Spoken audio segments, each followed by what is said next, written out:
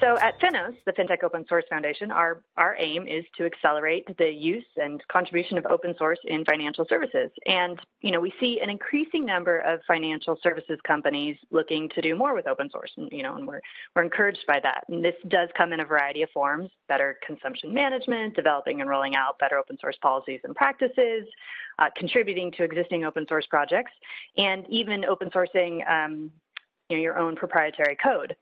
We are also seeing a shift in the traditional relationship with vendors, between vendors and financial services institutions, including them working more with vendors who make large parts of their software open source or who support specific open source projects. And, we think this is a great move for the industry.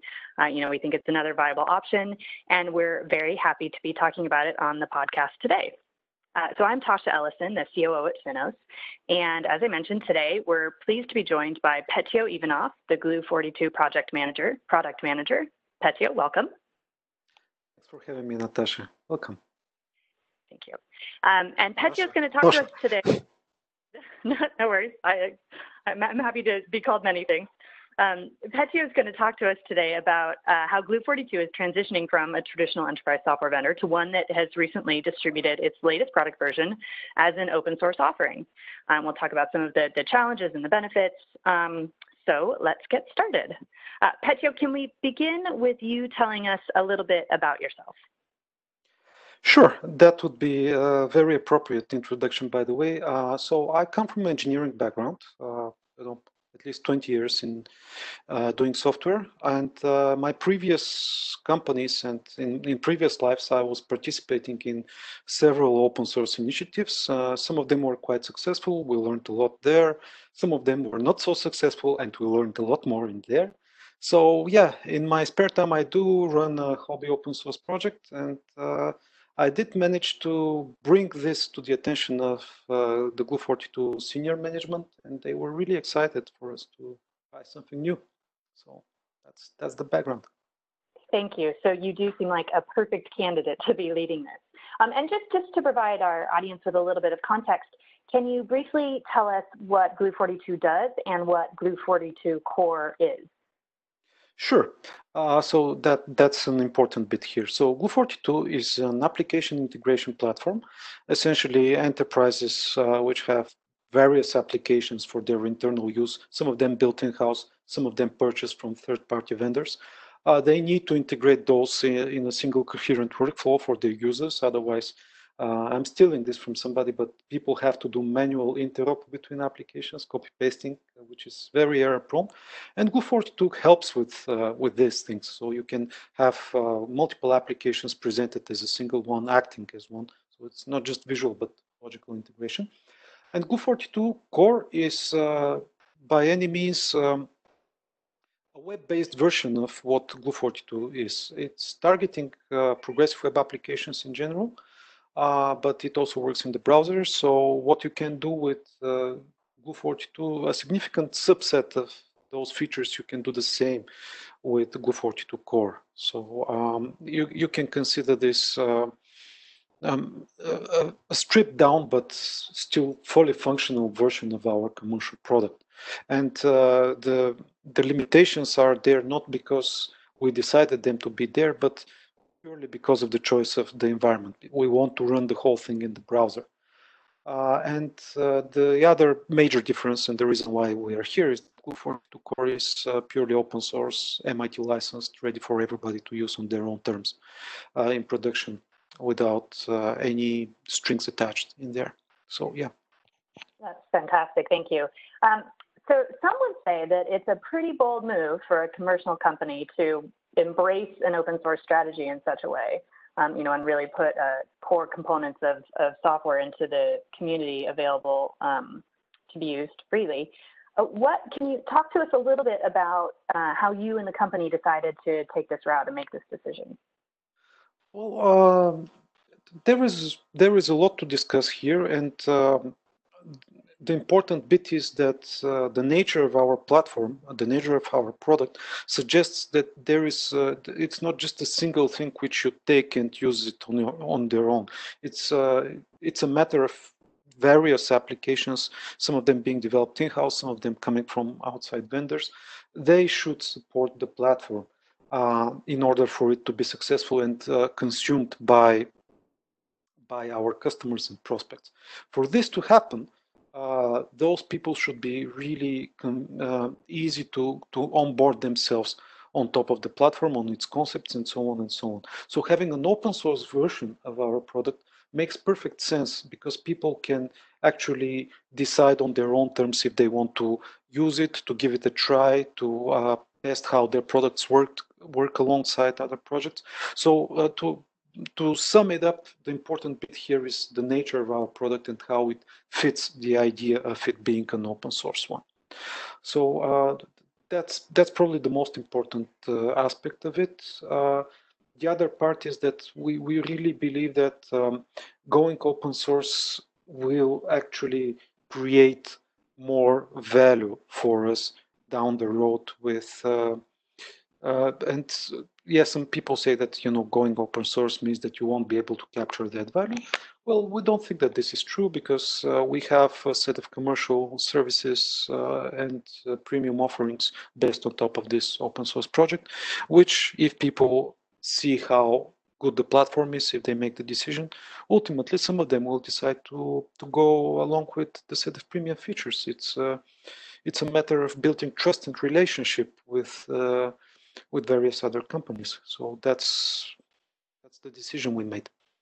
That's great and very exciting. And so you've answered my next question. I do want to just make it kind of explicit because one of the concerns that's raised is that you can't be commercially viable. And I think what you're alluding to is that there's a potential through that trust and that openness to have a very commercially viable company with an open source offering and potentially even more successful than, for certain companies, and particularly in the space of interoperability, that ones that don't have that offering. Would you say that's right? Absolutely. And if you look outside of the financial services and coming back to a background which I have, there are many companies which are running successful and extremely popular businesses on top of open source products that they have, and some of them are even open sourcing their commercial offerings, and there are certain licenses which says the source is out there, everybody can check it, everybody can see it.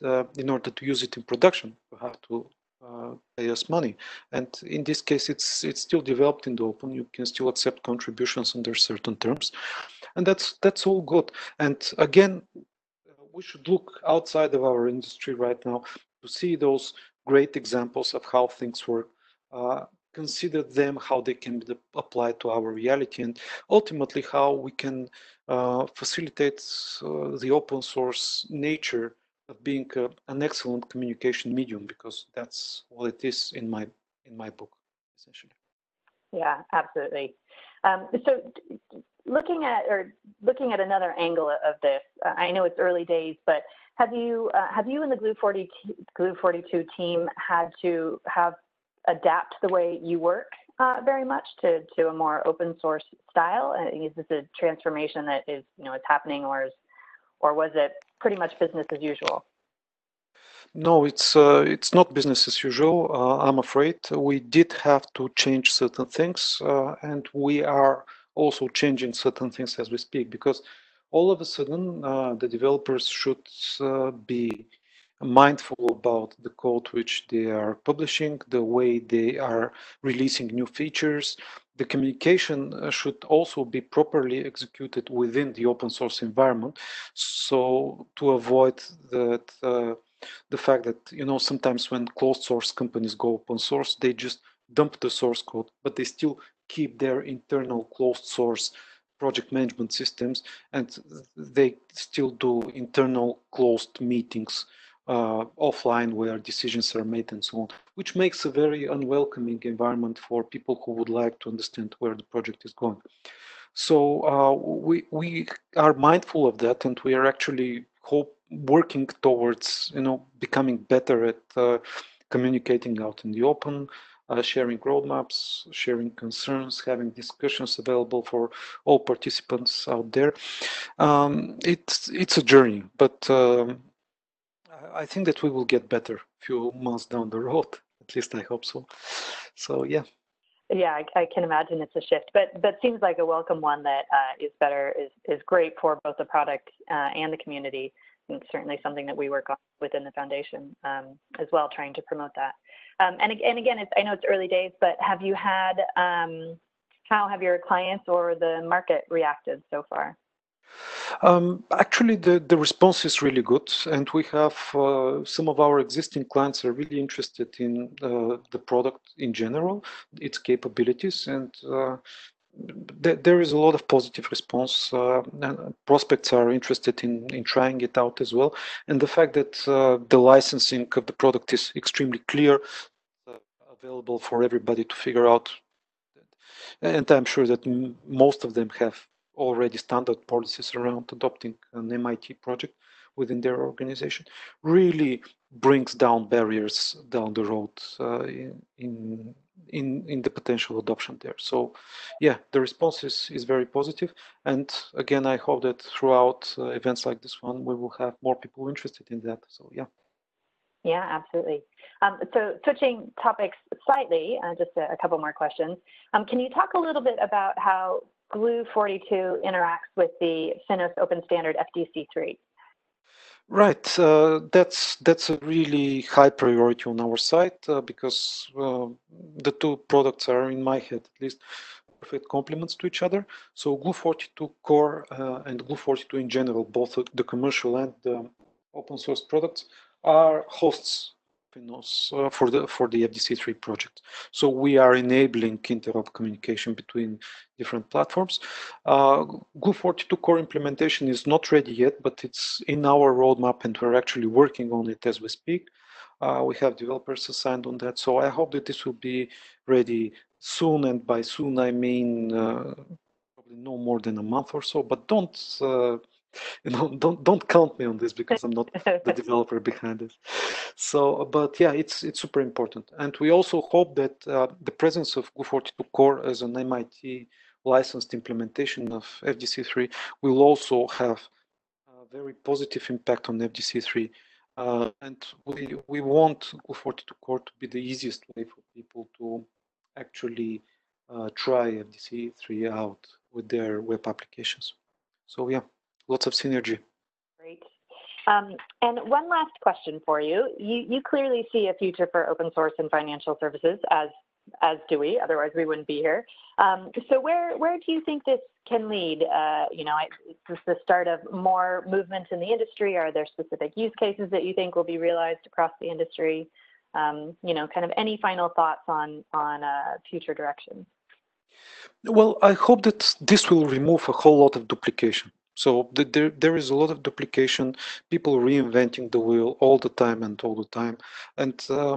they're competing like our CEO used to say, we are competing on boring stuff. I mean, we should really have those foundations figured out. We should agree on this is the foundation, this is the standard which we are going to support. So let's move over to the more interesting bits here, because otherwise everybody's just stuck doing the same thing over and over and repeating the same mistakes over and over again.